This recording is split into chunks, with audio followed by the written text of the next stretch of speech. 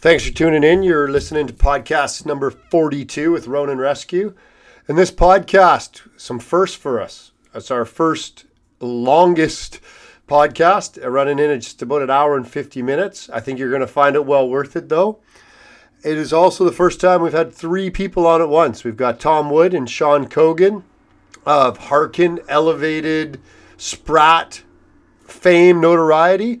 And after a couple quick intro questions regarding the Sprat conference and what's been going on over at Harken recently, they get into the rescue that they performed off of the coast of Georgia on the overturned motor vessel, the Golden Ray. You might have seen some of it on the news. You might have seen some of it on Facebook or other social media.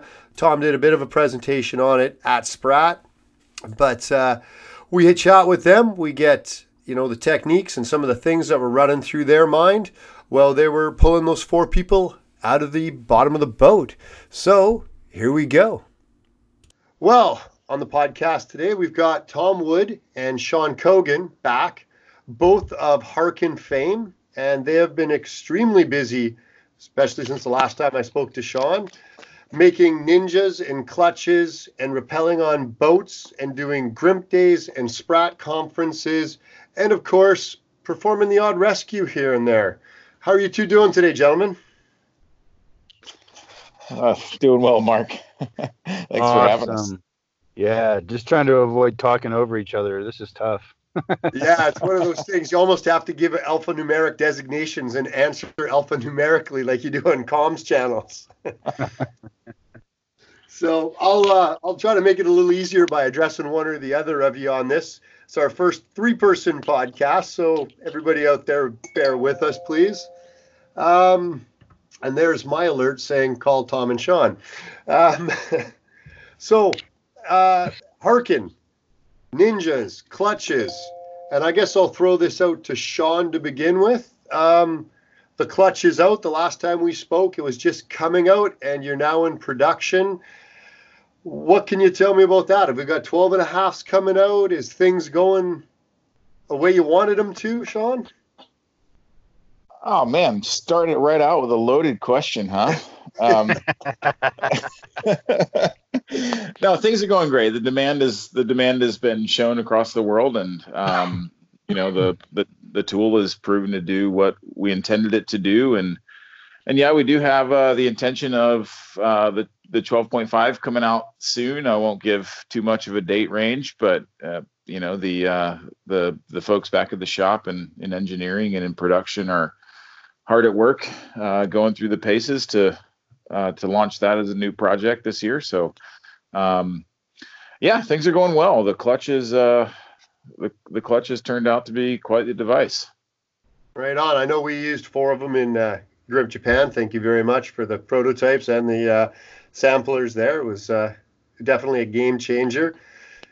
And I guess for you, Tom, I mean, you'd be kidding anybody that listens to this if you said that you didn't have any knowledge or influence of any of this before you came on with Harken. Obviously, you've been involved really deeply in this industry for a long time. What's it been like for you, though, coming into Harken, kind of, ninja clutch coming out, elevated safety, boat rescues? I mean, it's like you just stepped out of the fire into the bigger fire almost. Yeah, it's been a fantastic transition. I just can't speak highly enough of all the folks that I've been working with for a little over a year now. Just been a good switch for me, made me really get back out on the sharp end a lot more than I had been in the past. And that was one of the reasons why I wanted to make a switch from my previous job, which I loved, but just time to move on. But my big goal was to get more out of the training environment, get more out on the sharp end, on jobs, on trainings, on everything. And I've got that in spades in the last year. So it's been really good for me and good for my head to kind of, like I said, just be back out on the sharp end. That's what I was really looking for. And been really great working with Elevated and Harken to make that happen. Yeah, getting your hands on the tools again. That's always it's kind of what we all started this for, isn't it? Absolutely. Yeah. Sean, you guys have been helping with salvage operations for a little while. Can you give just a real quick on that? Well, yeah, this actually all started off as what we thought to be a salvage call.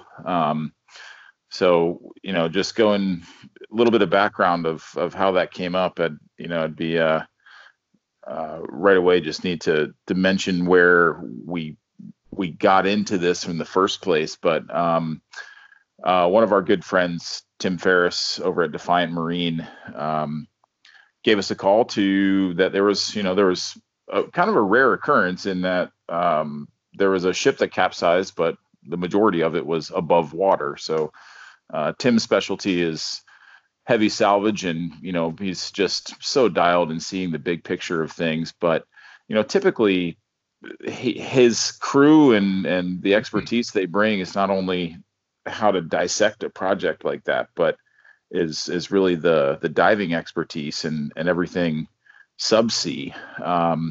So when the Golden Ray went over, he gave me a call on Sunday morning of September 8th, and no one really knew what we were about to get into, but the initial call was really just, hey, here's a couple of phone calls that you need to make in the next hour while what we refer to as some of the grown-ups are on the planes heading to the site to assess what's going on. And so everything kind of unfolded that afternoon, and really we've been elevated safety and Defiant Marine and Ronan as well for, gosh, you guys were out here for 3 or 4 months of helping us out with this.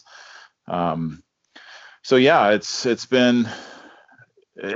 kind of been a crazy trip, is the only way I can put it. It's every day is a new problem, and every day we just show up and offer our assistance, see what we can do to help.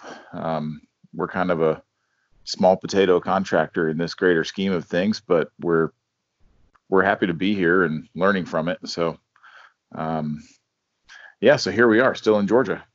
There you go. And how many other rope access companies out there right now could say they have that kind of experience in salvage operations? I'm thinking probably not many.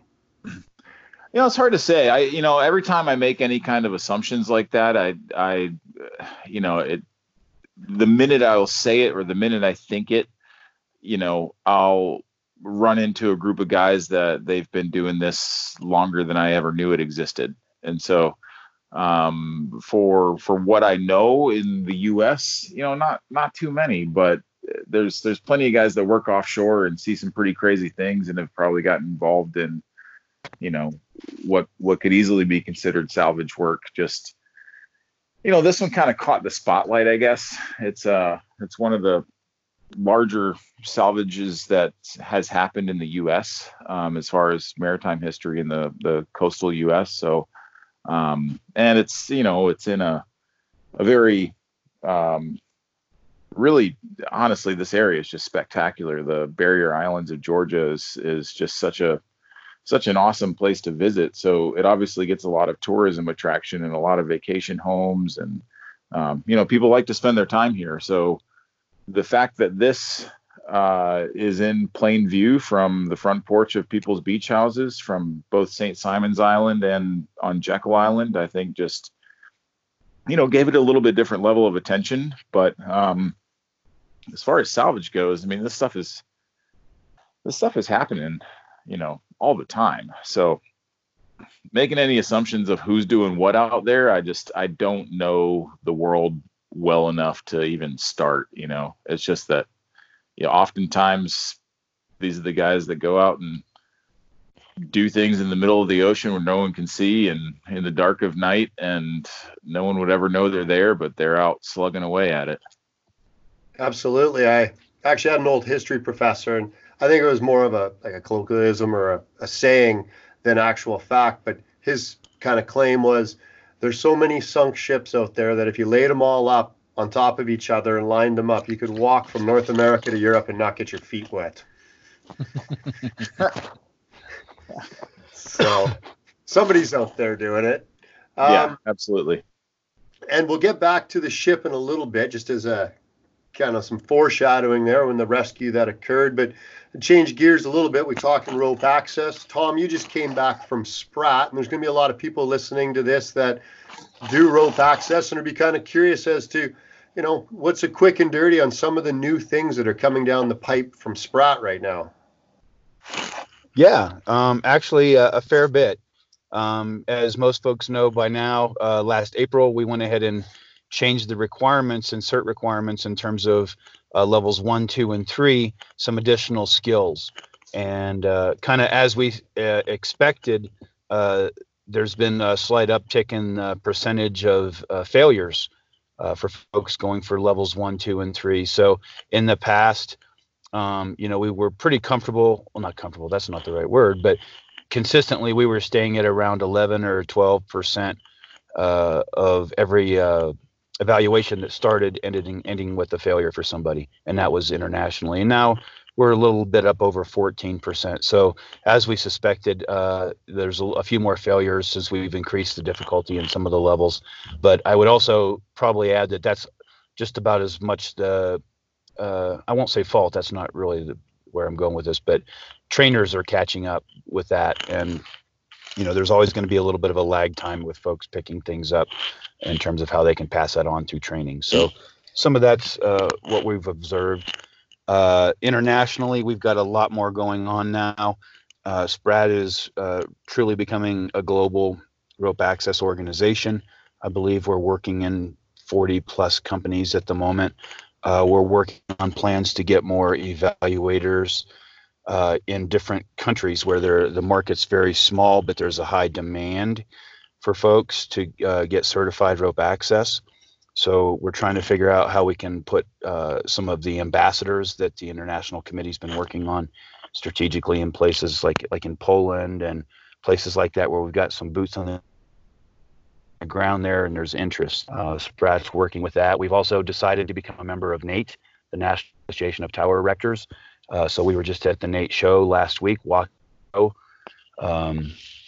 that was very well received and very successful. So with telecom and all the 5G build out that's going on, we want to make sure that we're right there in the middle of it with rope access for controlled descent for those folks. Updating all of our documents as much as we can, get things moving ahead forward and not overwhelm our members. So yeah, we've got a lot on the plate, and and being a board member too, there's a lot of things we're constantly working on, kind of that a lot of folks aren't aware of.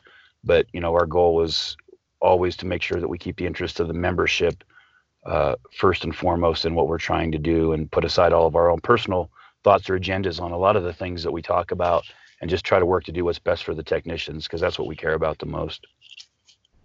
No, that's great. And you mentioned a couple of things. I know there's a French and a Spanish either out or out shortly, eval and workbook sort of thing coming from Spratt. Yes, yeah, we've got some translation policies going on right now where we've got things, the written tests and some of the defined terms and things like that.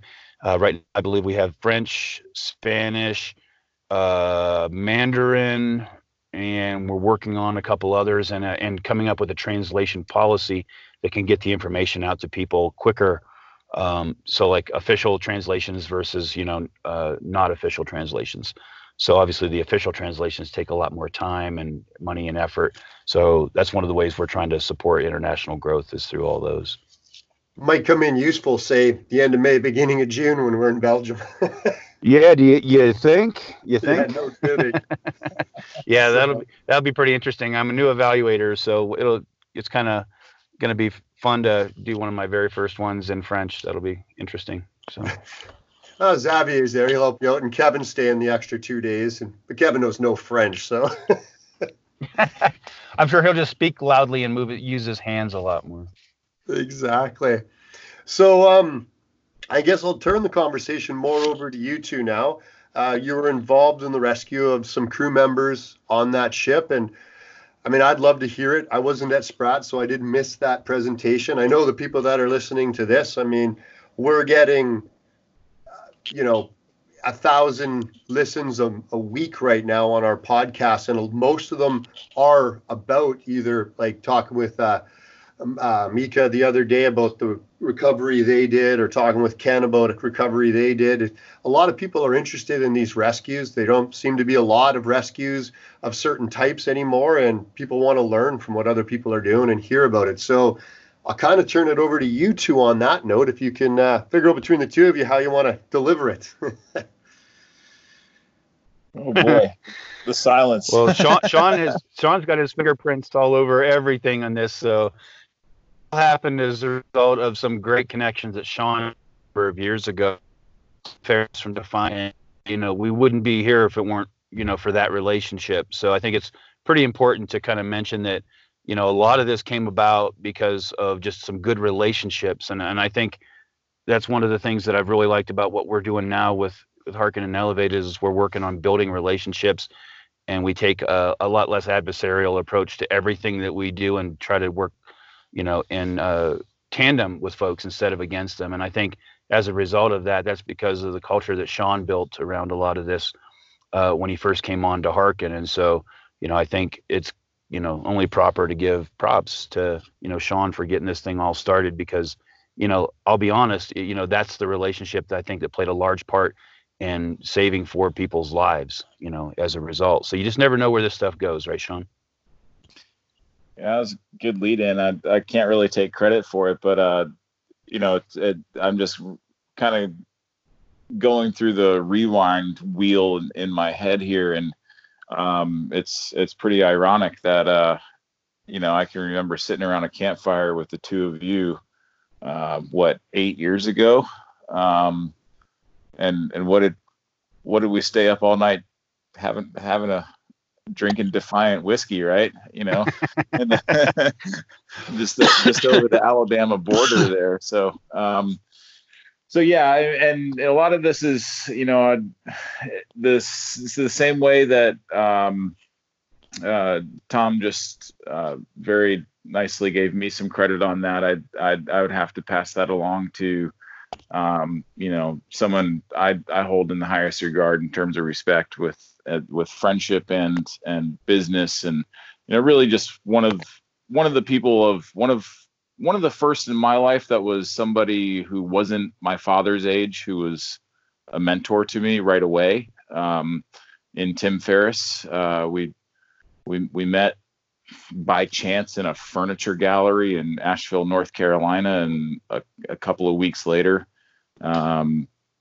he gave me a shot to come and do some carpentry work when he was finishing up the distillery for the whiskey operation. And but anyway, the way that he runs a business has, everything is relationship based, and everything is, trusting people to do exactly what they say they can, and or what they prove that they can. And so, really, I had mentioned it before. I guess with Tim, I've worked with Tim in the past. I did a job in Alaska, and I was a grunt on a salvage team for Defiant Marine, and I don't really know why he gave me a chance on that with my skill set compared to the other guys on that crew. But it was, January and February in Dutch Harbor, Alaska, and we were working on an oil rig, and I was really good at shoveling paths of snow out of, so other actual salvers could do their job. And that's what I did on night shift for about a month and a half, is shovel snow, and just try to learn things from some of these guys are just some of the highest mix of skill sets that you could imagine.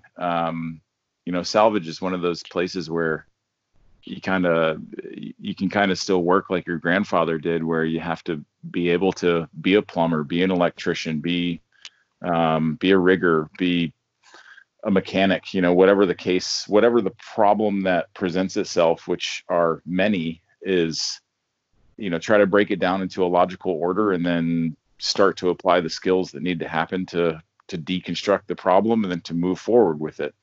And so, Tim has always kind of established a relationship in my mind where if my phone rings and it's Tim Ferriss, you better answer it. And if he asks you to go somewhere, then, we'll figure out the details afterwards, but the bag's already packed and my answer is always yes. And I think that's the kind of loyalty that his relationship building has built in a lot of the people on this project now. People that are just willing to drop what they're doing and go follow his lead. And so that's exactly what I did on September 8th. Tim called. He had already been mobilized by the prime salvage contractors involved. And so, like I said before, it was kind of a oddball case of a salvage job where, typically when ships go over, they're going to sink.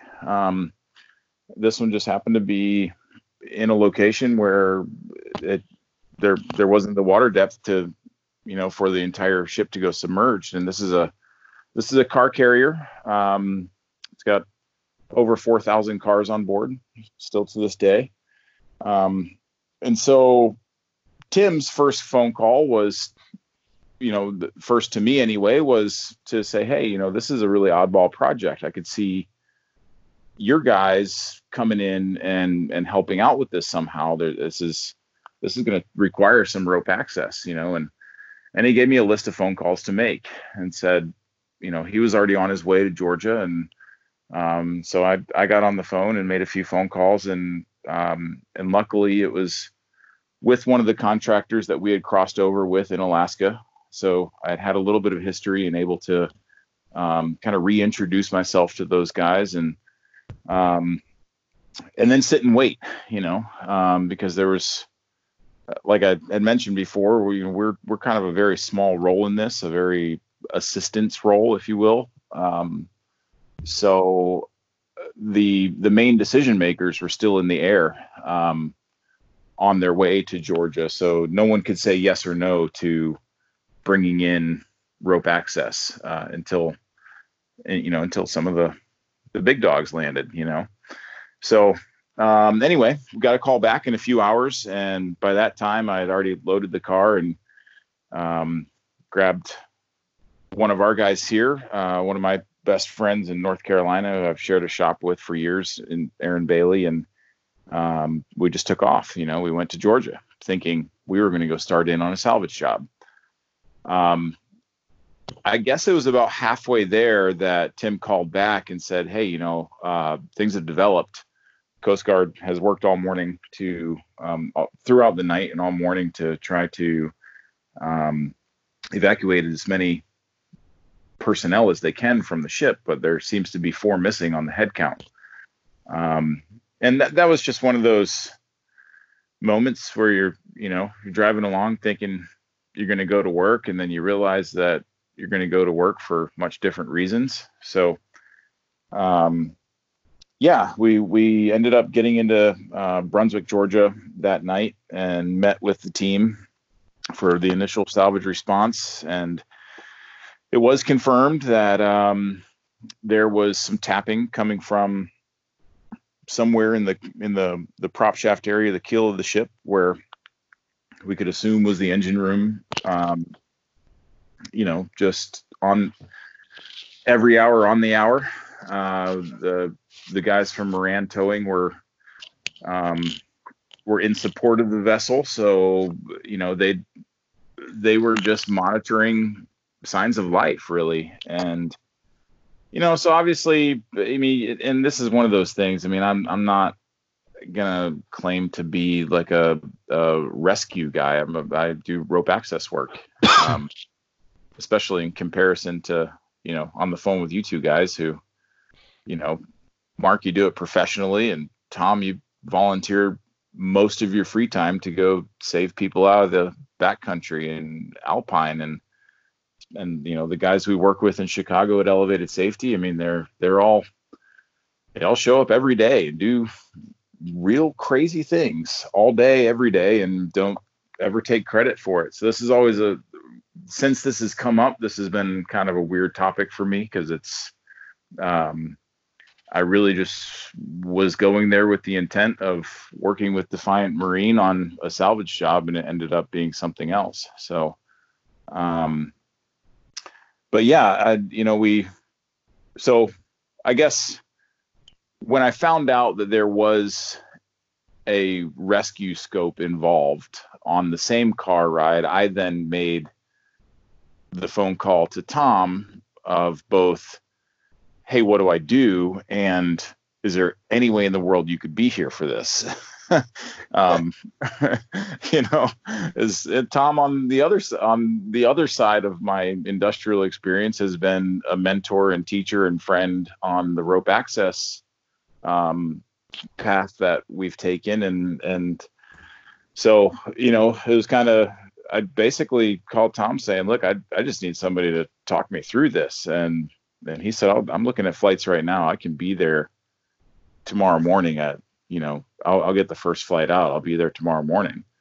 And that was, I guess that's just how it all progressed. It's one phone call led to another. And I just found myself kind of in between phone calls of two guys that I've respected in two different industries. And, it was really cool to see it all come together on the same day on Monday, September 9th. And we all got a chance to work together to do something that certainly changed the lives of those four guys that were trapped aboard, and certainly changed my life a little bit. But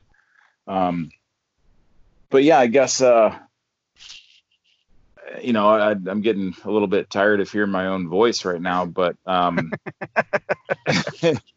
it's because it is kind of yeah, it is kind of a long, detailed story, but it's hard to. I mean, I've thought this through so many times, and I still can't make it concise because the way everything added up, just you just can't make this shit up. Everything we got lucky on every single step of the way, and so. I mean, from the first helicopter ride out to the ship, Aaron Bailey and I got dropped off, and we had no idea where to go. You see the ship and you're like, wow, okay, that's all right. Try to wrap your head around it.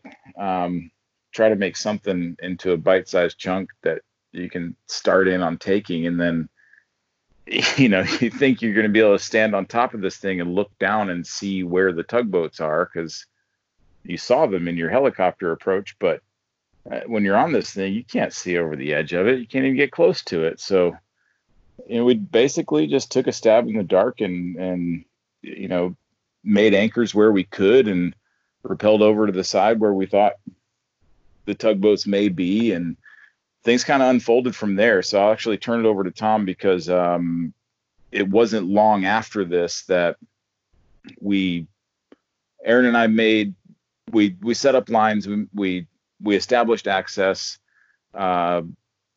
Then Tim and Derek Reinhardt came out on the next helicopter. And so now we had four guys, and that's when we just started to get to work and really start to pinpoint where these guys may be, what we need to do to try to get in to help them somehow. And I think a lot of credit needs to be given to Tim's right-hand man in Ty Brown. Yeah, definitely. Ty was awesome. Ty was awesome. I mean, Ty's just one of these guys that is one of my favorite people. He's always has a good attitude about him, but his presence just brings a certain calming to me anyway. I think most people would agree with that. But every step of the way, it felt like he was 2 or 3 steps ahead of us.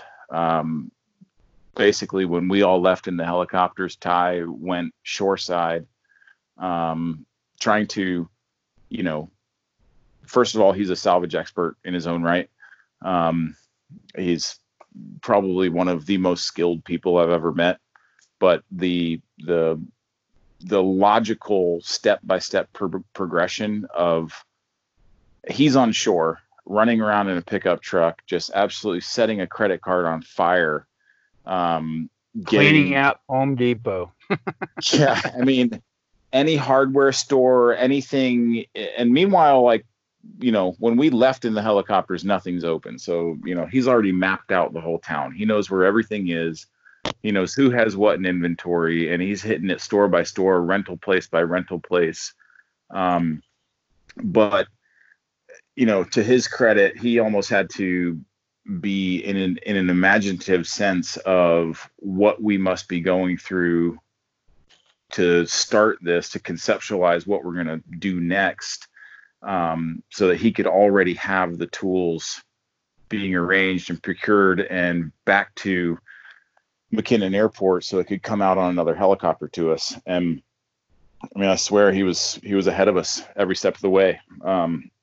So, kudos to Ty Brown on this. I think even not being right there with us until everything was all started, and then he came out on the boats. But I mean, he was absolutely one of the most integral parts of this whole rescue as well, just providing everything that anyone could have needed along the way. So I think right about that time, what would you say, Tom? About 10 o'clock is you flew into Savannah, then drove down in a Camaro, which is kind of fitting. Yeah, I had my rescue Camaro. That was the only thing they had available at the Savannah airport that they didn't have to like clean or whatever at that time of day. So, I had 600 feet of rope with me and 3 bags, and like I literally couldn't even fit it all in the Camaro, so I had to just put it in the passenger seat and drive down. And at that point, I was able to get information from Sean and from Tim and Ty that just drive the damn thing out onto the runway and put your harness on and get on the Coast Guard helicopter as soon as it's there. And that's kind of what happened. So it was pretty surreal to go, stay up all night traveling and then get there, and it's, you hit the ground running literally. So it was pretty much like a real rescue that I deal with, and it starts off with a lot of chaos and a lot of unknowns, and you just try to pack what you think you need and what will work, but you still don't know if that's even going to be the right stuff. So luckily the New Brunswick Fire Department had given us a bunch of ropes that Sean had already got out there and rigged, which was fantastic. And I think it's kind of important to note that one of the reasons why we were the folks, I think, and Sean can correct me on this if I'm not correct on this, but they needed folks to do the rescue that had the ability to go up and down ropes, not just down ropes, but up and down ropes, based on low tide and when you could get access to that area of the ship. So I think, it's really important to kind of keep in the back of everyone's minds as they're listening to this, that it wasn't just because we had salvage people that were experts. It wasn't just because we had rope skills to go up or down.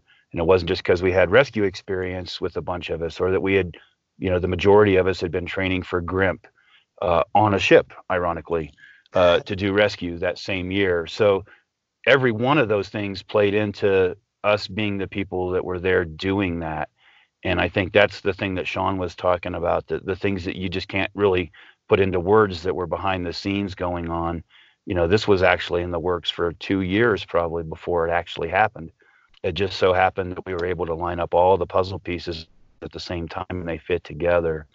And you throw in on top of all of that, having folks that have rope skills and rescue skills and have construction skills on top of that, people who know how to use a mag drill, how to swap out a bit, or know how to fire up a generator, or all of that stuff, and the fact that we were able to get those people in the right place at the right time, I think that's we like to say luck, but I don't know if that's luck. I think it's just kind of knowing your strengths and everyone else's strengths and what's going to be required for the job, and just putting those pieces in play. And that's what kind of happened. And so if you would have told me, when I was a roofer, that all those 11 years of roofing and 9 years of building houses, that was ever going to benefit me to help save someone's life, I would have said you're full of shit. But especially, what you get paid to do with that work, and why I have no knees left anymore. But That's important, and I think that's important for folks if they're looking at this as something that they'd like to get into or do. You kind of have to be a multi-talented or skilled person in lots of disciplines to do this stuff. And I think Sean can say that, especially with being on the ship every day and seeing folks come in and people who say they want to hold their hand up and do this kind of work. You have to look pretty carefully at these folks and see, well, do they have skill, with rope access? Do they have skill with construction? Can they handle the boredom and the stress, that go hand in hand with that kind of work? And so I feel pretty fortunate that, we were able to get all that together, do, what I would consider to be pretty basic stuff to make the rescue happen. It was all basic stuff in multiple fields that, that's why we were there. Yeah, I'd say that's a good way to put it. So, there was certainly there was certainly a number of tools happening just to start. And again, with Tim and Ty there, it kind of keeps your confidence level high that you're with the right people, and it's, you got this, and kind of put your past to work, I guess. But yeah, I don't know how deep into this you want to get, Mark. Well, I've got some questions we can kind of go on right now, and then you guys can continue into the actual what you did to get these folks out. Is that all right? Yeah, it sounds awesome. Good. And there's a few things. I mean, you did mention I think you make your own luck, and so I mean, congrats to you guys on a great rescue. And a few questions that popped up in my head while we're looking at this. And Sean, you mentioned you come from a rope access background. Tom, you've got a lot of mountain rescue experience and some other rescue experience from previous employments. Plus, you've got guys like Tim Ferriss and Ty from Defiant Marine. Was there any culture clash here, or was everybody pretty easy to mesh together on this? Oh man, no, there's zero clash. I mean, there's I guess there's, I feel weird, if Tim ever listens to this, I feel like it's one of those things where you can't describe him unless you know him. Other than, and Ty as well. I mean, these are just some of the truest, most genuine humans you can be around. They know their shit. They know their people, and there's, even if there was, with our groups, we all get along fabulously. I mean, from a friendship level, I mean, our daughters play together. Our wives hang out together. It's there's no conflict of interest when it comes to, or certainly no personality clash at all. But I think both Tim and Ty and a lot of the guys at Defiant, they're just the kind of people you want to spend your time with. And from a personal level, from a professional level. So yeah, that no clash at all. I think we deferred to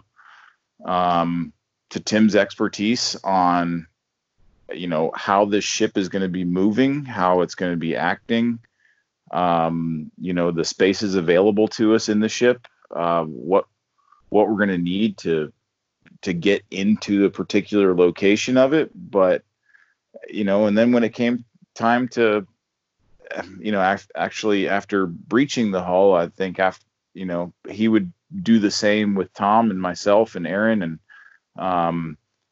and say, okay, well, now I'll defer to you guys on the ropes and harnesses and patient packaging and going up and down in this thing, so it's, everything worked out in kind of just a true, man-to-man handshake, where you look at the guy across from you in the eyes, and when you shake their hand that they're there for you and you're there for them, and we have a job to do. And I think we all are cut from the cloth of like, we're we're not going to start something that we're not here with the full intent of finishing. Whatever this outcome may be, we're going for it, and we're all gonna do it together, and there's no conflict is gonna come of it. Okay, no, that's cool. I mean, one of the biggest things we hear from after action reports, especially around rescues, is the communication, and to have different entities like that are, never work together, different backgrounds. It's good to see that there is that kind of coordination and communication that could occur to make this successful. Yeah, I agree, Mark. And any MCI or I always feel bad using acronyms because half the people don't know what the hell you're talking about, and the other half are like, "Why are you explaining this?" But a mass casualty incident, anytime you have different agencies showing up to do a rescue under unified command, like we had there with the Coast Guard being, basically in charge, you typically see a lot of posturing, a lot of pissing contests, a lot of yelling. People kind of get siloed off into a corner and don't get to do what they're good at. And that was definitely not the case in this. Every single person that I interacted with, they had their portion that they felt comfortable with. And when they did that portion, they said, okay, I'm done. Now you come in and do your part. And that's just what we saw happening. And, I think in terms of like how smoothly something like that can run, given how many chances it has to get, sideways, that one was a really well run mission. And I don't know if that's, to our credit or the Coast Guard's credit or just everyone's credit, I guess. But like Sean could probably agree with this, but there was zero ego involved with anybody that was, on that ship as things were going down. And it was uncannily calm, to be honest, except for the sound of retching and barfing and, things like that from the heat exhaustion and the chemicals. But other than that, it was pretty mellow, really. And that's awesome. And that's the way unified command is supposed to work. The person that has expertise or jurisdiction is supposed to do their bit and then step back and let the next person go. So that's outstanding that it worked that way. Tom, you've got a lot of mountain rescue background, so you get the call for this. Were your thoughts any different going to this than a regular mountain rescue call? And what gear did you grab that you might have specifically just grabbed for this that you wouldn't grab regularly? Or did you just grab your regular stuff? No, I don't wear a full body harness when I do mountain rescue. So okay, yeah, fair enough. Like right there. Yes. And I don't have steel locking ANSI carabiners I carry with me on an avalanche call or anything like that. So, I have my industrial stuff. And again, the GRIMP training that we had gone through before GRIMP North America that CMC put on, like, the folks at Elevated Safety and Sean and I, we had worked together really closely for almost a year prior, practicing all this stuff. And then when we did the competition, it was actually on a ship. So, we all had a pretty good idea of like what you need to have on you to move around on rope in that kind of environment. I wish I would have brought, some more rope protectors like Kevlar, or hard plastic rope protectors. But, I was at 49.5 pounds on 3 bags with the stuff I had, because I had the 600 foot of rope. So what little time I had to go through my stuff, I was pretty selective about what I could bring and what I shouldn't bring in terms of what would be valuable, but, also keeping in mind the weight. But I think just as far as the attitude of how you approach a rescue like that versus in the backcountry, one of the parallels that I saw, and I put it in the presentation that I did at Spratt last week, a week before, I guess, was that I looked at this as kind of an avalanche. Like when you do avalanche rescue, you have people who are trapped, who are starving for air. The clock is ticking. Getting to them is only half of the battle. You have to get them out. You're exposing yourself to risk as a rescuer going in. Typically, avalanche calls are also mass casualty incidents where you're working with other agencies like Ski Patrol or things that you don't work with normally, like the Coast Guard. And so kind of going in with that thought process in the back of my mind kind of made it a little easier for me to, once we got there, to kind of go, I kind of understand how this is going to play out, at least structurally. And then I know where my little niche is and what little part I can contribute. And you just kind of stay inside that area, but keeping an eye out for when you're going to be put on deck, so you're not just sitting there, watching YouTube or FaceTiming, and then all of a sudden it's your turn to do what you got to do. And you're like, what's going on? So that was something that Sean and everybody that was on the ship was really good at. And that was like being in the moment and looking out for the next step, because that's what made it possible for the folks from TNT to come on and do their part underneath the hull, and for the Coast Guard to do their part, kind of running things and reporting in the right way at the right times. And so it just really smoothed things out, just kind of understanding how the process worked. Right on. So to summarize right now, Coast Guard's flying you out there. You've left, first guys have left at first light. They're putting a couple rotations of folks out there. You've got Tim, you've got Derek, you've got Aaron, you've got Sean on the boat, you've got Ty in town, basically stealing everything he can get out of every store. Tom's just showed up to the airport like a rock star and jumped on a helicopter. And now you've got you guys sitting out on this boat, and what happens next? Well, this is perfect in terms of like Tom equating this to an avalanche rescue, because the first thing that he did, I climbed up to meet Tom to do a gear exchange and just help shuttle gear off the helicopter and kind of just give a quick brief of where we are, and because this is a huge surface, you get dropped off. I remember saying to Aaron, the helicopter flies away and you're like, what the hell do we do now? Where do we go? We could be nearly 700 feet away from where we're supposed to be. Like your first guess better be good, right? And obviously by that time we did have ropes in place, so Tom would have zoned in right to that and come over and figured it all out. But I came up to meet him, and he's got all this gear, he's got all the stuff, and then but we wrap over and get down to where we're doing the work on the hull, and I remember this little yellow baggie coming out, and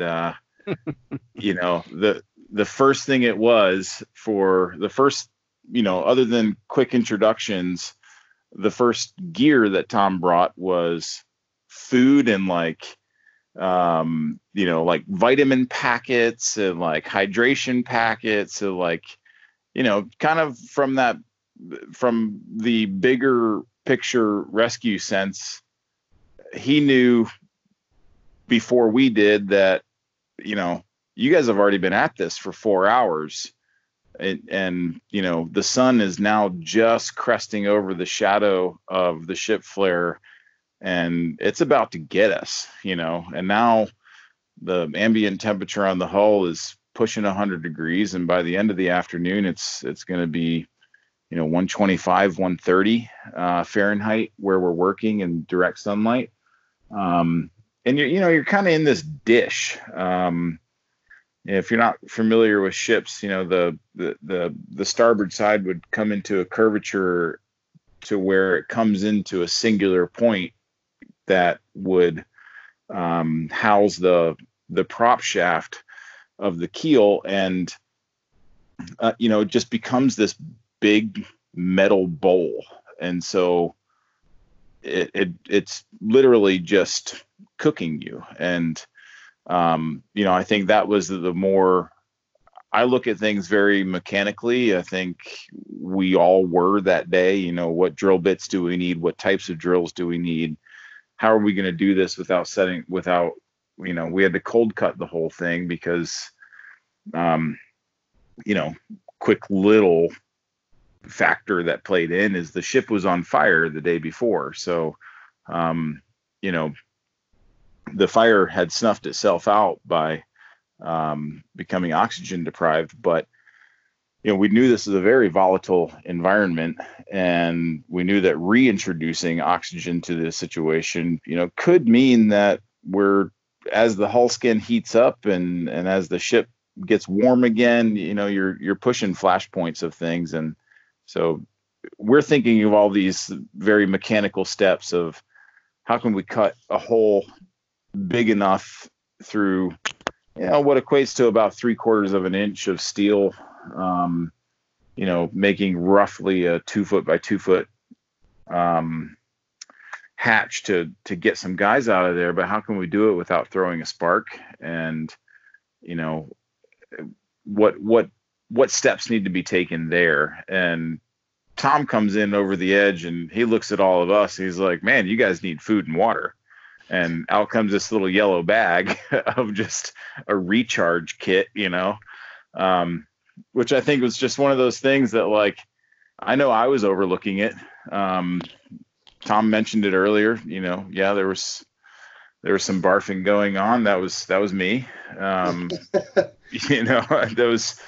That was me being dehydrated and staying up all night, not knowing what we're about to get into. And then just, you get in the zone of just, wanting to go and not realizing that you're depleting yourself past a point of function, so I think that was kind of a big thing right away. I know Tim said it. I think Tim said it best, where our job is to reset the clock for these guys. Just kind of put yourself in their shoes. And in this case, they weren't wearing shoes because they had stripped all of their clothing to try to stay cool. And again, the ship had been on fire, and when it capsized, obviously loss of power. And so they're in the dark. They're in, pretty nasty water, nasty air quality environment. And, from their mindset, they probably didn't have a great idea of whether or not they were sinking, they were underwater, they were, saying their last prayers and goodbyes in their head, or whatever's going on. And I think that's kind of the motivation that I took away from it was, Tim's point was, let's reset the clock for these guys. They have no idea what's happening on the top side. They have no idea how many people are, giving it their best effort to get them out of there. They're just in the dark. They're completely alone, in awful conditions, and they've been there for, nearly 30 hours at this point, and nearly 34, 35 hours by the time all four were out. So that's a hell of a day for those guys, and I think just resetting the clock, giving them that first, that punch the first hole, just give them daylight, and then give them air, and then give them water, and then give them communications. And I think just stepping it back on our team, Tom reset our clock with his presence of just, okay, we've got somebody fresh here, which, don't take this the wrong way, Tom, but like, obviously Tom was up all night too. And none of us, I don't think any of us slept the night before. So freshness wasn't really in our playbook, but the idea of having, food and water in the bag was kind of one of those things that reset our clock to be able to, just put one foot in front of the other and get it right. So that was one of those things that kind of caught me by surprise of just like, I expected all the carabiners and ropes and all that stuff. I didn't think of, nourishing our bodies to be able to take on the task that we're sitting here staring at. Tom, comments on that? Is that something you thought about right away? Is that just left over from the mountain rescue world where, your go pack always has some food in it? Yeah, that is for me, definitely. Cause I get, I definitely have like a fuel tank, and when it starts getting low, it drops really fast, just like it does on my truck. When you get to a quarter of a tank, you think, I drove 400 miles on the first quarter, and why is it saying I only have 200 miles on the last quarter, until I'm on empty? And, once you reach a certain point, it's really hard to regain, your energy and your enthusiasm level and your strength. And so, just one of the things that was beat into my head the very first time I ever did any of this stuff for the mountain rescue side or the cave rescue side was that, in a rescue, here's the pecking order. You're number one, your teammates are number 2 and the casualty is number 3. And it sounds cruel or harsh, but if you become part of the problem by not taking care of yourself, or just taking yourself out of the equation, or needing to get rescued yourself, now you've just diverted resources away from the people who needed your help in the first place. So it's just one of those things that was always beat into my brain, a long time ago by my mentors. And so it's one of those things that just over and over I've seen where folks start to shut down, they start to withdraw, they're just working their asses off and they just can't function anymore. But they just don't even know that maybe that they're behind the 8 ball at that point. And observing what your teammates are doing and stepping in and getting that morale going, or getting some extra food in them, that's not technical rope rescue stuff, but that's just common sense stuff. And that's just stuff that, for all the time I've been doing this, if that means that I get to be the chef and bring some food and help with in that way, well, then I'm good with even that part. That's great. Right on. So can we get into, how did you find where you wanted to drill or cut this hole, and how did you actually go about cutting the hole? Well, the search part was kind of by default. Like I said, we had pretty limited anchors, so the starboard side of the ship is now facing the sky. It's facing upward, so that's your new horizontal surface. And basically, there's very limited anchors there. I mean, that without drilling more holes or making some sort of mechanical, fastening something mechanical to it, which we knew we couldn't do given the environment. Aaron and I just kind of walked it once. We kind of walked up to the starboard roll-off door and then back again, and got our bearings a little bit, and we knew that the Dorothy Moran had been in contact. The Dorothy Moran is one of the tugboats who had been in contact with, with the guys that were trapped on the ship, just by way of tapping. But at this point in time, you have, there's four souls aboard that have not been accounted for, but you have no idea what the tapping actually means. Is that one guy? Is it all 4 together? Is it? And then we were getting reports that there was tapping coming from 2 locations. And so our first objective was to figure out a way to anchor off and rappel down to the Dorothy Moran and make contact with those guys and talk to the crew on the Dorothy Moran and say, where are you hearing this from? Are we in the right spot? Where do we need to be? And but there was also the logical side of, there's only going to be a few places that you can work, right? So, as far as like coming over the curvature of the ship flare going towards the keel side, there's only going to be a number of places on the ship that aren't in ballast tanks or double bottom or coffer dams that no people are going to be in there. So the engine room made sense, but I say this now, but I've been on the ship for over 150 days and I know the ship very well at this point. But that first day, it could have been a lunar landing as far as my brain was concerned.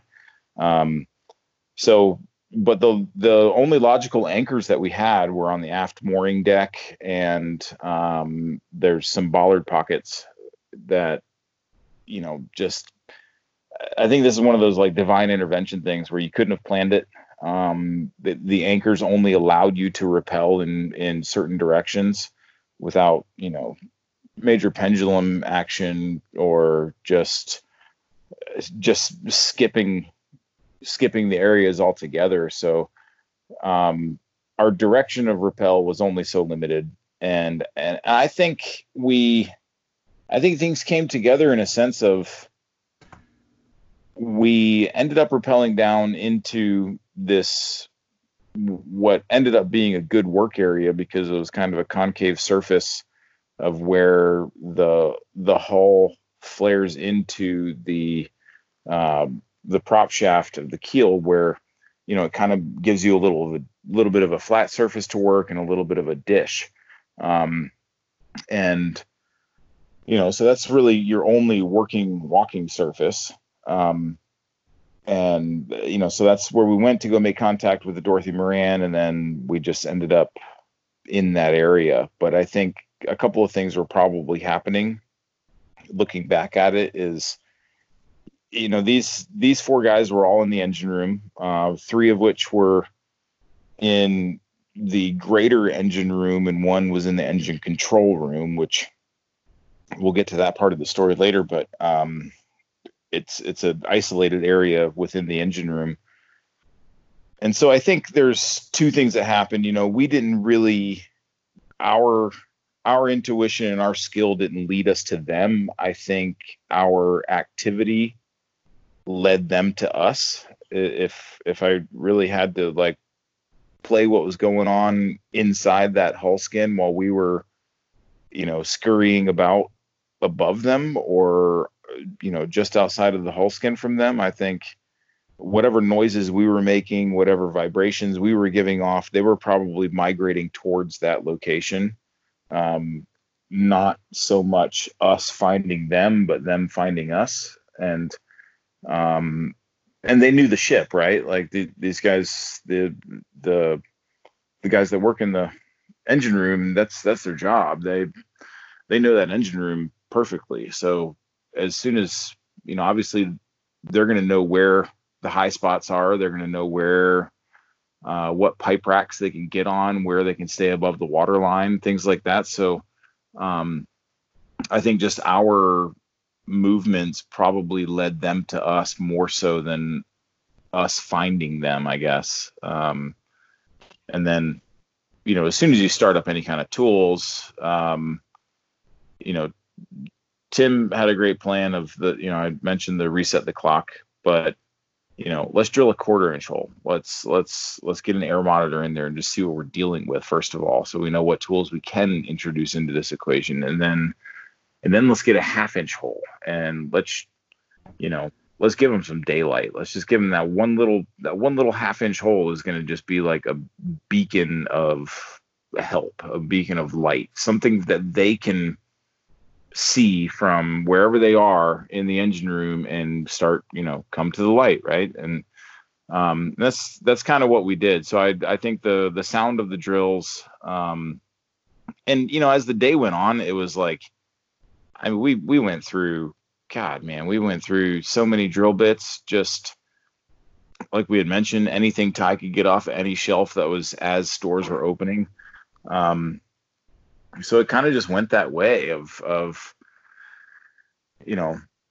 a small hole to see what kind of thickness of the hull skin we're dealing with, and then see what the environment is inside. Okay, cool. Now we're going to do a 1/2 inch hole, and we're going to shine a light in, and I'll never forget Tim shining his flashlight in that 1/2 inch hole and calling in and just trying to establish any communication. And keep in mind, these guys do not speak any English, so or very limited. And so we did make somewhat visual and then voice contact afterwards, which I think just lit a fire under everybody to be like, all right, this is real. We got, we just confirmed we have 4 souls aboard and they are alive. They are ready to get out of there. So now we need to figure out the bigger plan of how do we make a hole in the side of the ship big enough to get them out, or us to go in to help them out. Whatever the case is, now it becomes a mechanical issue.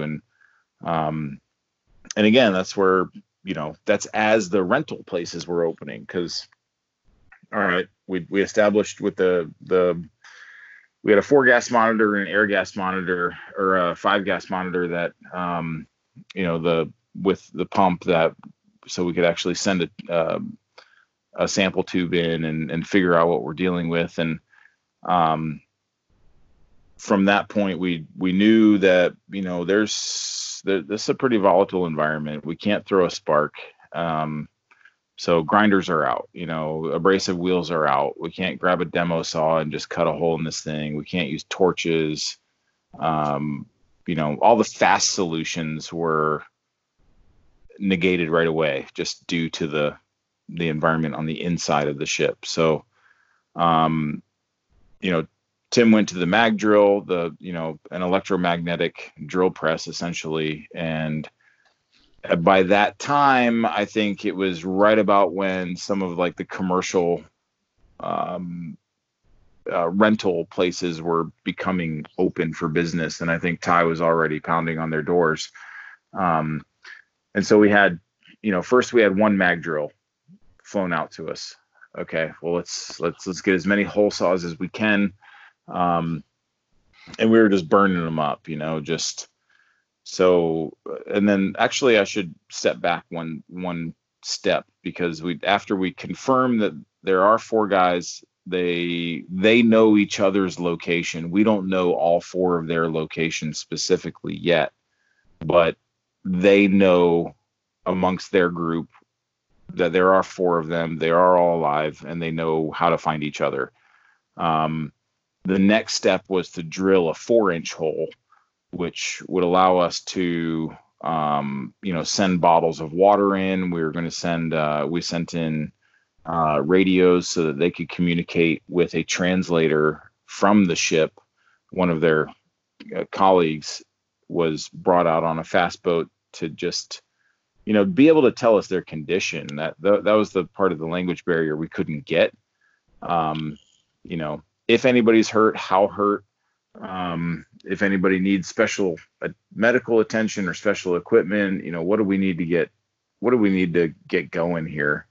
But the 4-inch hole was just a off the shelf hole saw in an off the shelf 18-volt Milwaukee drill with a Diablo hole saw.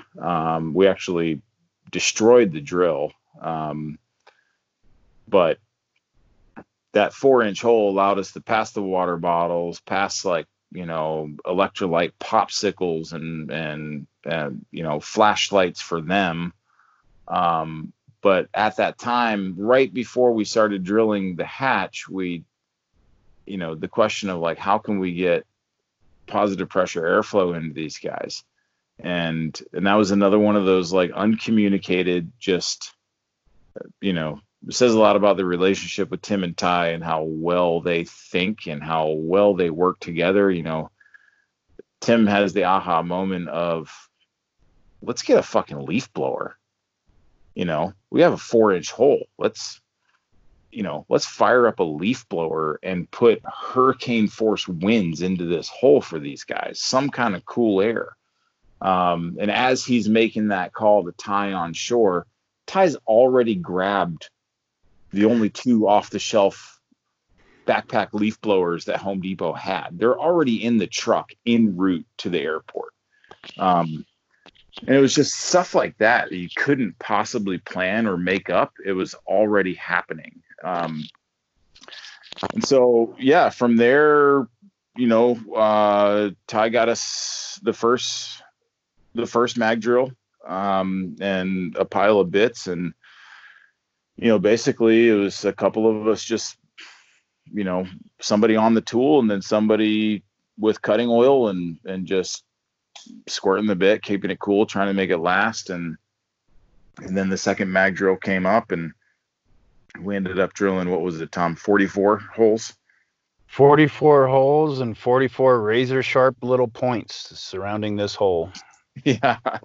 Yeah, it was kind of defeating at first because, the first hole, when you're using a hole saw, it likes to be able to clear its chips. Typically with metal or anything, you're either going to use like a high-speed steel bit or an annular bit or that has carbide teeth, and annular bits aren't off the shelf anywhere. So we're just using high-speed steel and hoping we can keep it cool enough to not just burn up on us. And the first hole took about 15 minutes, which you start adding it up in your mind of how big of a hatch you might need to make, and you're like, damn, we're going to run out of time here. But then the second hole, when you Siamese them up, you kind of overlap the radius of the hole saw into its last hole, and it's able to clear its chips as it's drilling into the hole that you just made. So then we were down to about 2-3 minutes on each hole. And then the second drill showed up. And so we were able to kind of, just compound our efforts there. And by the time the second drill showed up, we knew our method. We knew how much oil we needed, how quickly we needed to rotate people through on the mag drill, and it's just stuff like that like, like Tom's saying, I mean, with the tool side of things, just being able to come together as a group of 4 mechanically inclined guys to say, like, hey, that bit's not going to work, this one will, just how many extension cords do you need?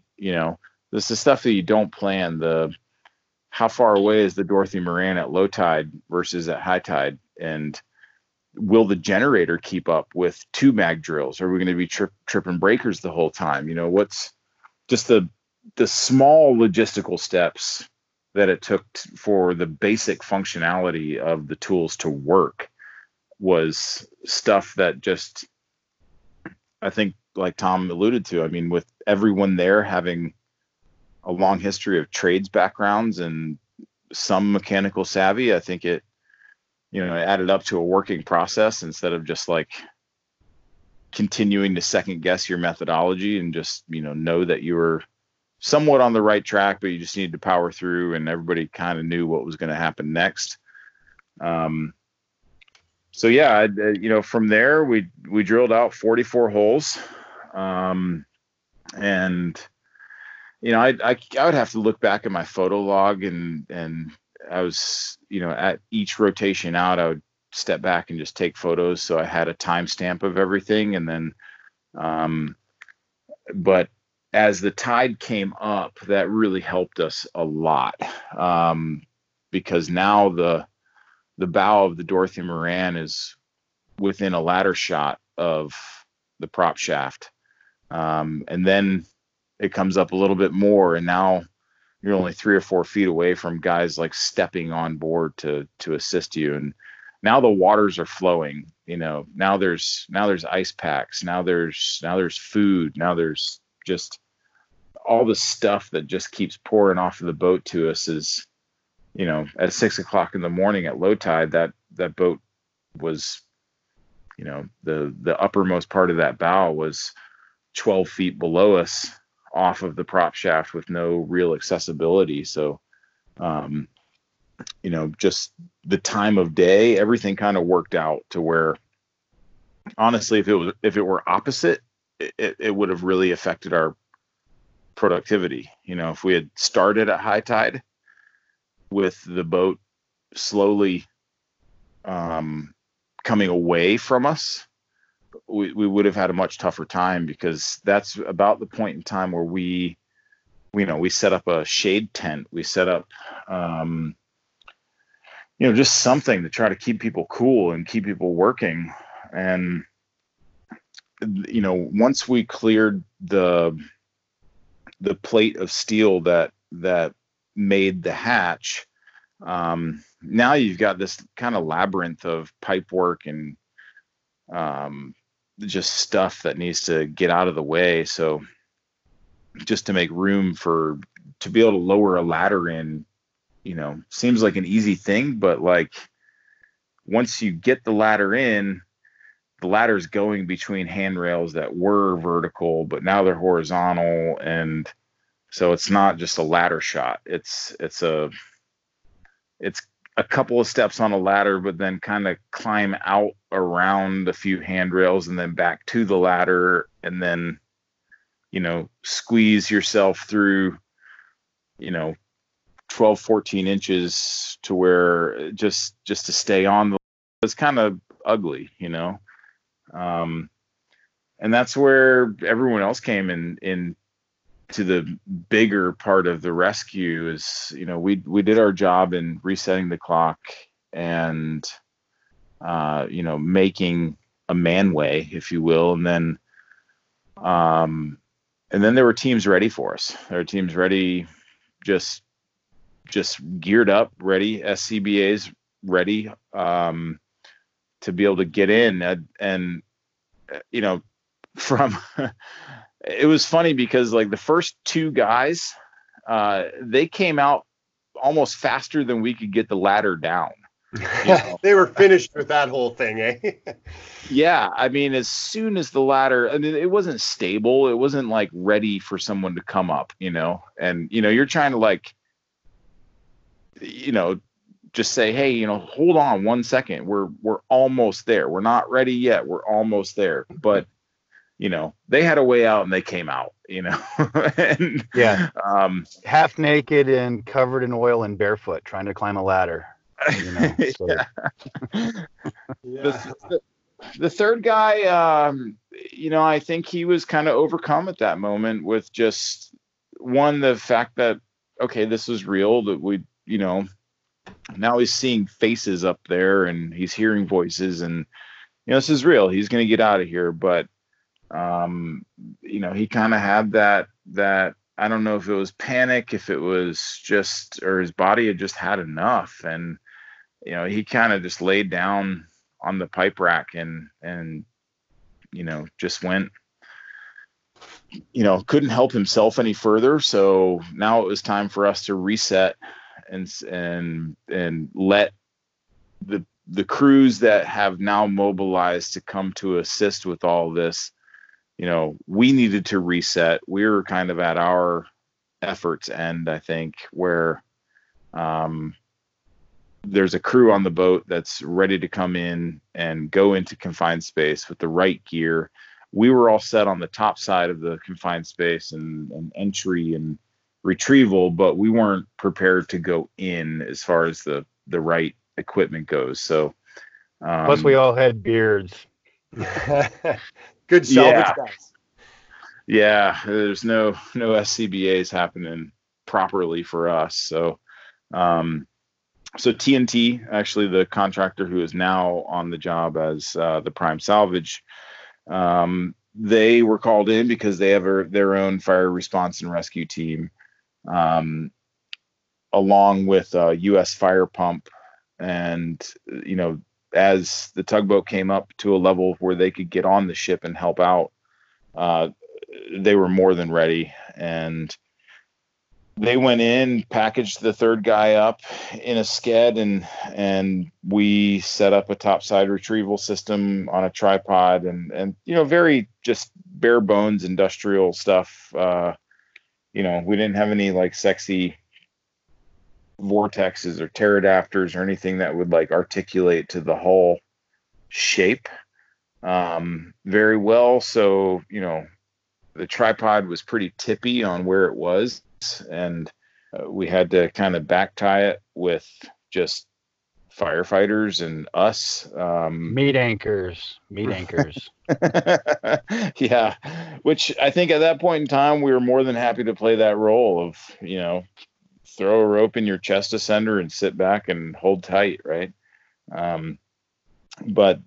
Packaged the third guy and then set up a 4-to-1 to retrieve him out. And that's, that's where it got a little shaky. Just you kind of things you don't think about, certainly that I didn't think about, is what someone who doesn't have any clothing on in a harness that doesn't fit him very well, but packaged the best we could. What an oily body does inside of a sked. And things were getting a little wonky on the retrieval side. So, we just kind of fought through it and made it work, but it wasn't clean. It wasn't sexy. It was just pure work and effort. But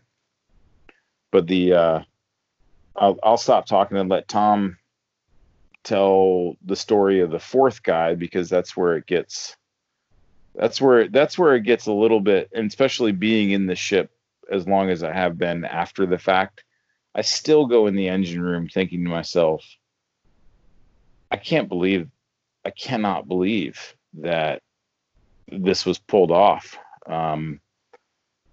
Just the way that it was all set up. And I should mention, when we first made the 4-inch hole.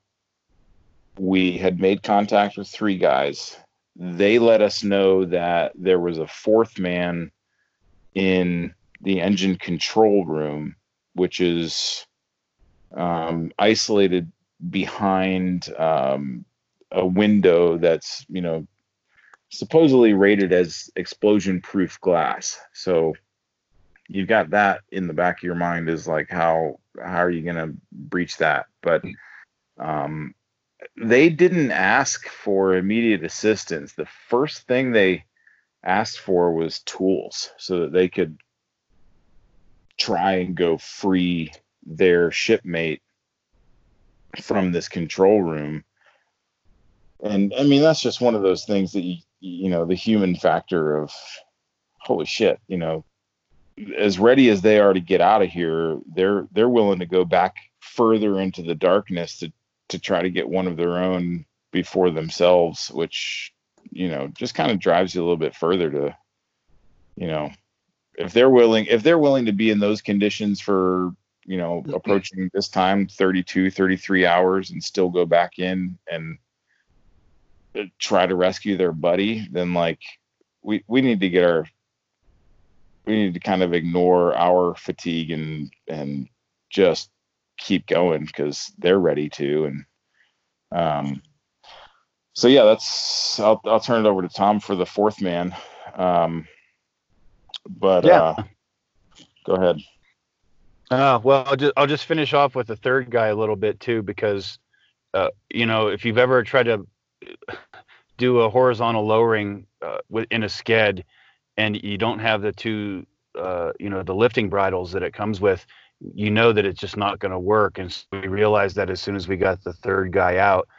But luckily we had the titanium cascade litter that Ty and Tim always had with us, and so we were able to transfer them over into basically the Stokes that was set up to do a horizontal lowering, because that was the rigging that we had been using for Grimp practice for the last year, was that setup.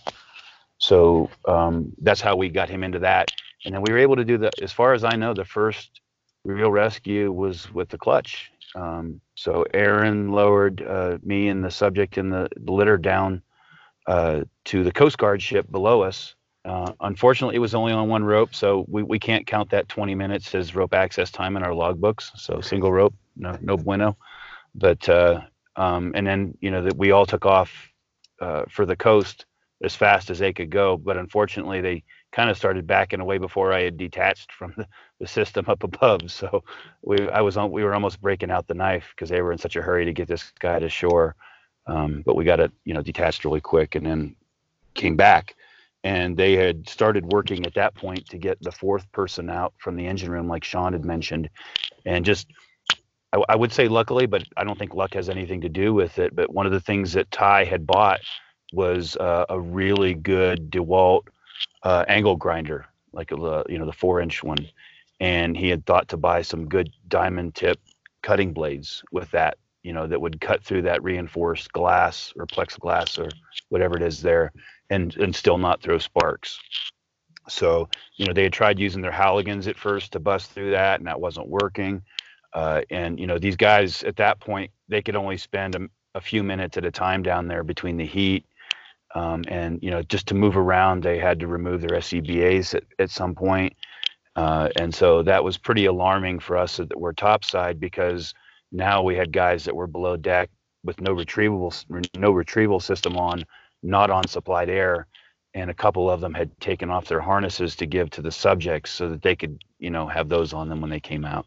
So Sean and I kind of made eye contact at one point, and we realized that our asses were really hanging out in the breeze, and if something went wrong below decks, we would have to have somebody to go in and rescue the rescuers.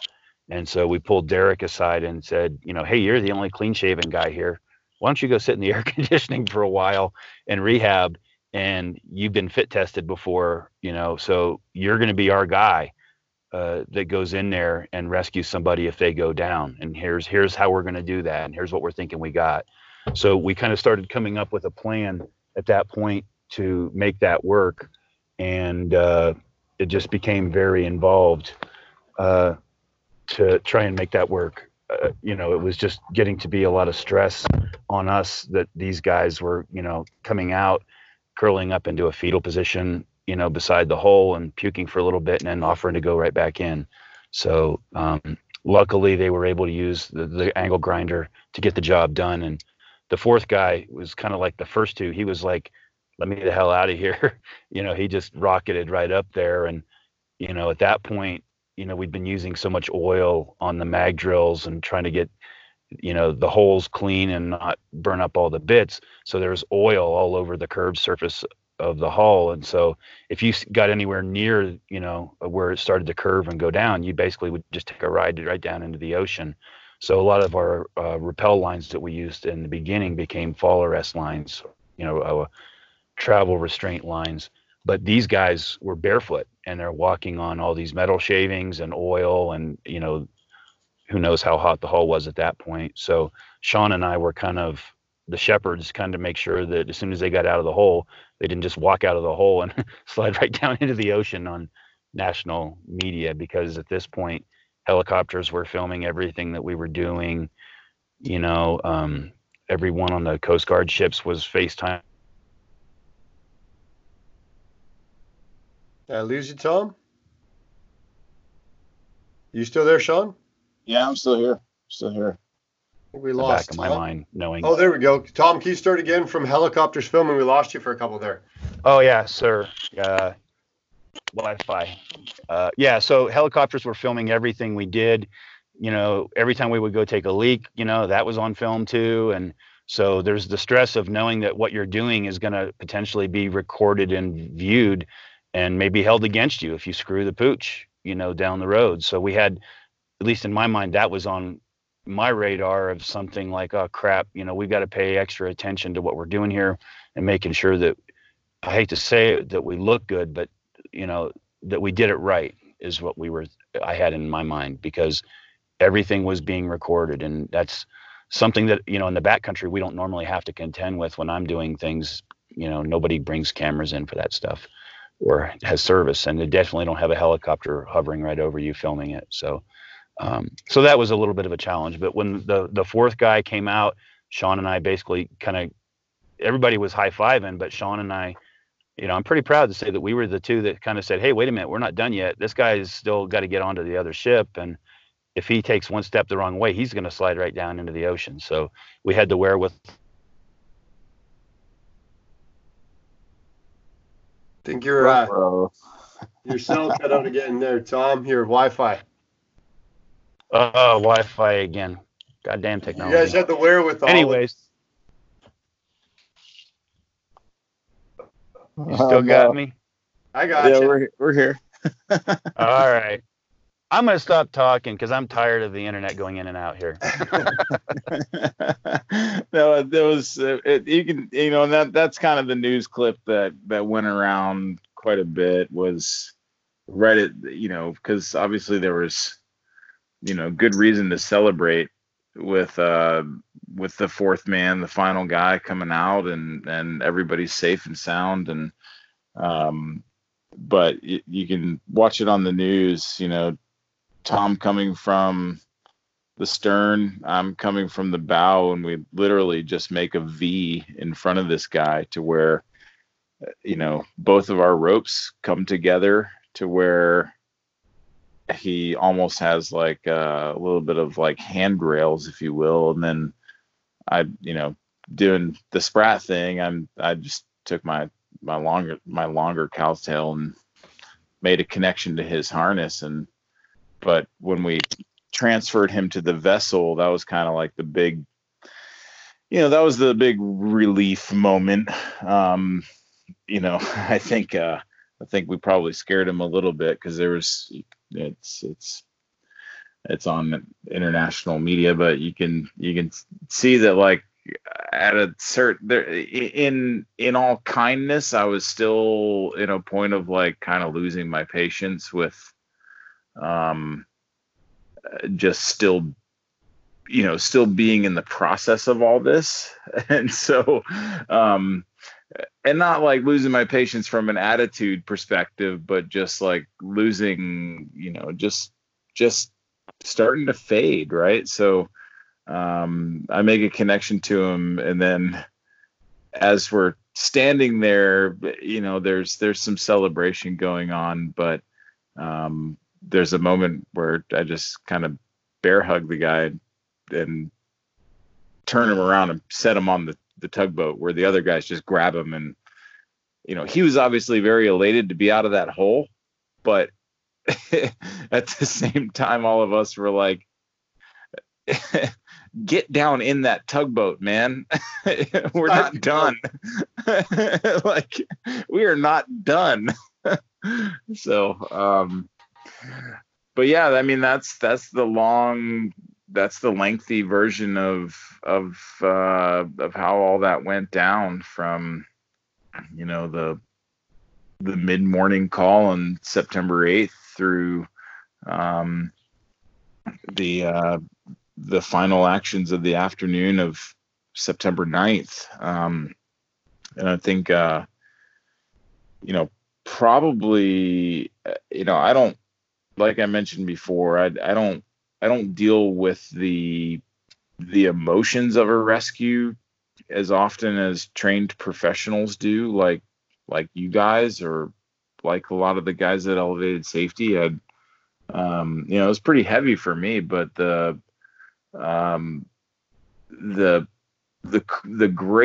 greatest part of it, the culmination of it all, was the next day, Tom and I went back to work. We went out to the ship and started in on what we thought to be like the start of the salvage operation, laying out the frames of the ship so they can be identifiable from a helicopter, and just getting up there and starting things under Tim's direction. And I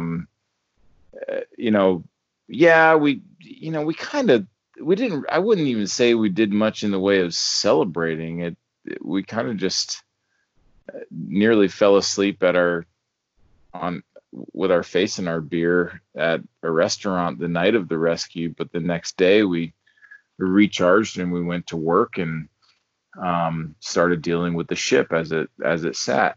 And I think that afternoon is where it kind of all came together for the four of us on the Elevated Safety side, being Tom, Aaron, Derek, and myself, getting back to our hotel after that day of work. The crew of the Golden Ray is at our hotel.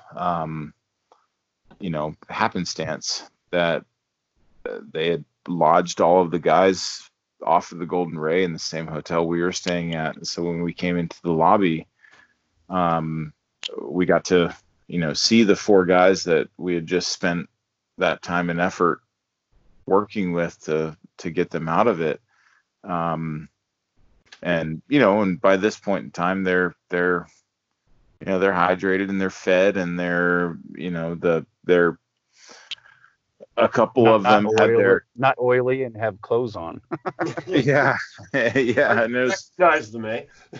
Yeah, and it was cool because, like, just in the small window of response that we had, obviously other gears are turning too, with the company they work for, the ship owners, the salvage crew. There's a lot of people now involved, and what we saw was the owners of the ship brought their families in.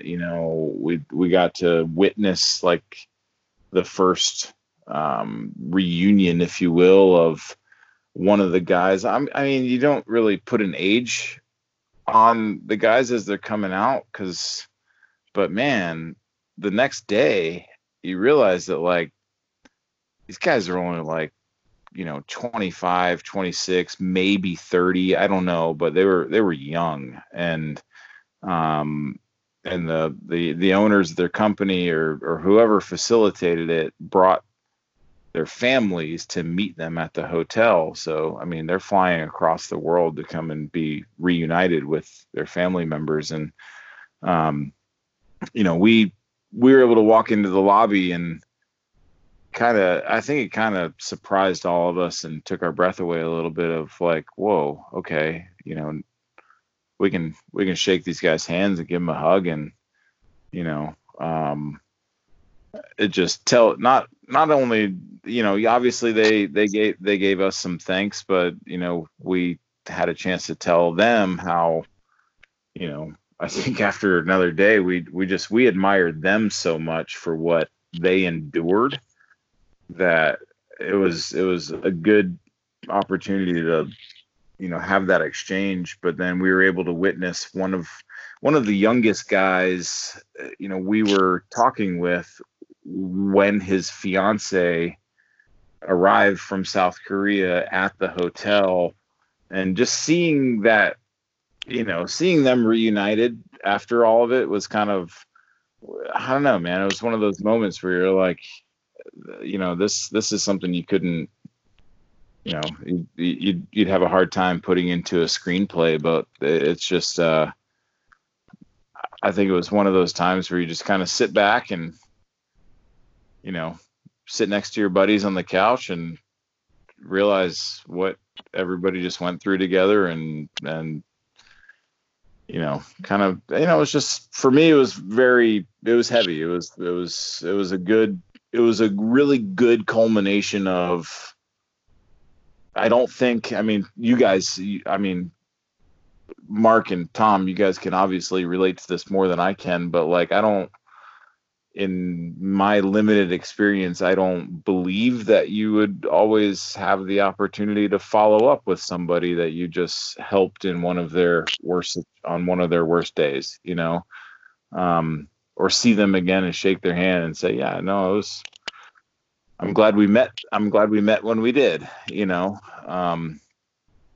which was unique for me, and kind of wrapped it all up as like a good way to close the chapter of that part of the Golden Ray job. And I don't know, I'm more asking the question now. I mean, is that something that you actually get the opportunity to do, and as professional rescuers and volunteer rescuers actually follow up with your subjects and have them say thank you and have, kind of express a little bit of what happened?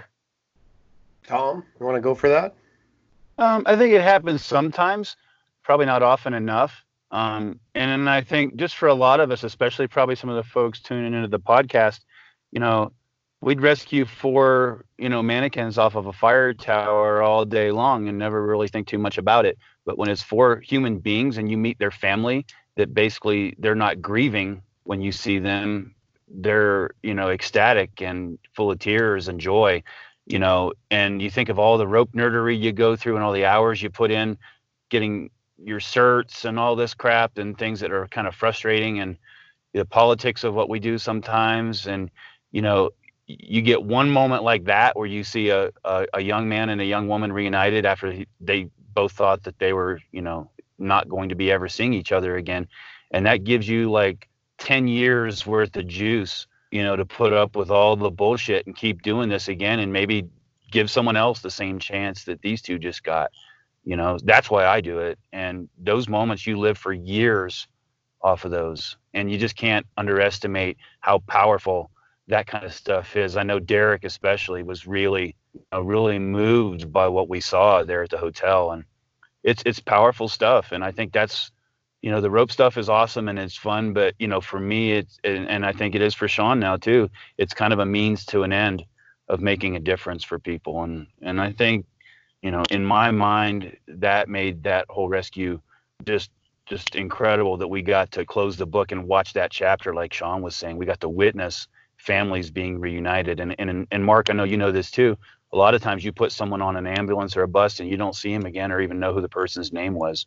And you don't know if they live or die. You get nothing out of it. Yeah, exactly. Yeah, that happens for us all the time too. And being able to like follow that through and see that happen and witness that, man, that's just amazing. Just truly amazing. And those guys are the real heroes of this, what they put up with for all that time down there, not knowing if they're going to live or die. And, like Sean said, willing to help out the last guy that was stuck in the engine room. by asking for tools. You know, those guys are amazing, and what they did is amazing. We looked at it as kind of doing our job, and that's how I think we all approached it, as we were working and doing a job. And I think those guys were the ones that got put in the circumstances without knowing what was going on, and that's, you know, that's what makes them exceptional. Absolutely. Yeah, well put. Couple quick questions. I know we've been at this for a while, but I actually, you know, I'm enthralled just listening to this. I love hearing it from the rescuer and thinking about the rescuee's point of views. But a couple of questions that have come up in my mind that I think people would want to know: what skills, rope-wise or other, do you think really helped you with this? I mean, we talk so much about cross-training now with rescue and SPRAD and ARB techniques and all these things that come together. Was there particular skills that you would say, you know, hey, this is what, if you're going into this industry, this is what you need to do? Or Level 1 skills for rescuers. Yeah, whether IRADA, SPRAT, you know, ARAA, being able to go up and down a rope and having some basic anchoring skills. I just can't state how important that is for rope rescuers. You know, in my mind, if you don't have vertical mobility and you call yourself a rope rescuer, and by, I don't mean like climbing a rope with 2 prusiks. I mean being proficient. You know, you just got to have that if you're going to use this as your calling card for your trade, is vertical mobility. Right on. Sean, anything to add to that? I think it's, you know, yeah, I think like we talked about a little bit in previously, was just, you know, the access portion, regardless of what your rope discipline is. I mean, you know, now I look at it this way, where on this salvage project, the main teams that we work with every day are all divers. And, you know, no one here gets paid to climb or to rappel or to dive. It's all about what you do when you get to the location of the job, and what your tool awareness is, what your proficiency level is, what your trade skills are. I think, you know, and I would think this one was fairly unique in its location more than anything. But I think, you know, it's why you guys do so much cross training in the firehouses with different tools of, you know, I mean, the rope stuff alone is never, other than some, I mean, I don't know, man. I think it's really just in the training center that you're able to only use rope skills to like progress through a mock rescue. I think in most cases, you know, you're either going to have to, like, I mean, in Tom's case, like, shit, man, your rescues start off on like 4-wheelers and snow machines. So like, you at least like general basic awareness of, you know, small engines and, you know, driving skills, whatever else may go into it. But like the rope stuff, as Tom said, was like very basic. You know, vertical mobility was a big factor. It's about a 70-foot ascent from where we were up to the starboard side of our staging area. So we were up and down that a few times. But beyond that, it was all just knowing the tools, being aware of how they work and knowing what to expect and what to need next. So yeah, I think the rope stuff was actually pretty, in my mind, a pretty minor component of this rescue. It was far more, you know, tool specific and tool dependent, as far as the skill sets involved that actually facilitated most of this. It's a good point. I mean, I think you hit something on the head there where you say it's only really in a training scenario where you're using strictly ropes to go through it. I mean, Tom's alluded to it, you've alluded to it, I can allude to it, where even putting ladders down over embankments to make it less steep. I mean, we're always using some other tool or some other process in order to make it easier and make it faster in the real world. Yeah. Well put. Definitely. Definitely. One other thing, GRIMP was brought up a few times here, and I know out there's some comments around whether GRIMP days are valid, if it's really testing anything or if it's really accomplishing anything. And from your guys' point of view, having done a couple of GRIMPs, North America and Europe, and having done this, were there any benefits to having that training in your back pocket? Tom, take it, man. Yeah, 100%, definitely. I just, the irony of being, training to do a GRIMP competition on a ship, and not all that afterwards getting called to a real rescue on a ship, it just couldn't be stated enough for me personally, at least, how much that helped me. Just moving around, knowing how to move around, knowing the quarters you're working in, just the environment, and then, like I said, being on the ocean. Like I don't do rescues on the ocean. It's the first one I've ever done. But just having that mindset of dealing with the stress of competition, how that can hone your skills, and I'll just throw in a real quick. I know this is going really long, but I just really have been feeling a lot that I have concerns about some of the GRIMP stuff that's going on, where people who don't really do stuff. And we lose you there. Making a career out of, sorry, people that don't really do stuff. Go ahead. Making a career out of just the folks that don't do rope rescue for a living, or don't do rope access, and their living that they're doing now is competing in GRIMP, and they don't ever touch a real person. They don't slap a Band-Aid on anyone. They don't ever pick up a torch or a drill, but they're competing in GRIMP, and that's what they do year round. And I think that's getting away from the spirit of the intention of this, and that's to make better rescuers so we can help people live longer lives and happier lives. So for me, it's a kind of a double-edged sword. GRIMP is fun and it's cool, and it really helped me get my skills up so I could do my job better. But I also see that people are looking at it as a sport almost, and that concerns me.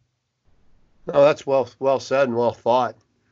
We're into like an hour and 46. Is there anything else either of you want to add on to this? Oh man, no, I think, I think from my perspective, I think we're good. It's funny, man. I'm sitting here about to do 0500 start to my reporting of today, and then get back out on the same ship. So Groundhog Day all over again. Yeah. It Bill, is. with you? It is, that part of it is cool. I mean, this has progressed from a rescue to seeing where rope access fits into what most people would perceive as a very new industry for rope access. Offshore maritime salvage is not a place where you typically think of rope access being a good, one of the key arrows in the quiver. But I can't really say too much about the actual salvage operations for sensitivity levels, but the amount of things that we've been able to implement through our standby rescue. I mean, a ship is one big confined space, once you start going in through certain holes. So I think that part, like Tom said, training as a team, specifically for rescues, I guess, with the mindset of being on a battleship in the USS Iowa, has definitely helped our team. And, Mark, thank you for all of your support through this salvage process, because Ronan's been here with us for I think the first 3 months of the project. We had a constant 1 or 2 people from Ronan coming in to help us out with this. There's certainly no playbook for it. And I think that's the part of, tie it back into the GRIMP question. That's the part that's come up for me, where, you kind of set yourself up for a rescue, but you don't know what it's going to be until somebody outlines it for you. And here is very much the same way, where, you know, you may get a job task that's in a really difficult location to access, but then, you know, you kind of have to dissect it from, well, if it was that hard to get to for rope access guys, how hard is it going to be to get, you know, a welder out of that area, or, you know, an engineer out of that area, or whatever it may be. So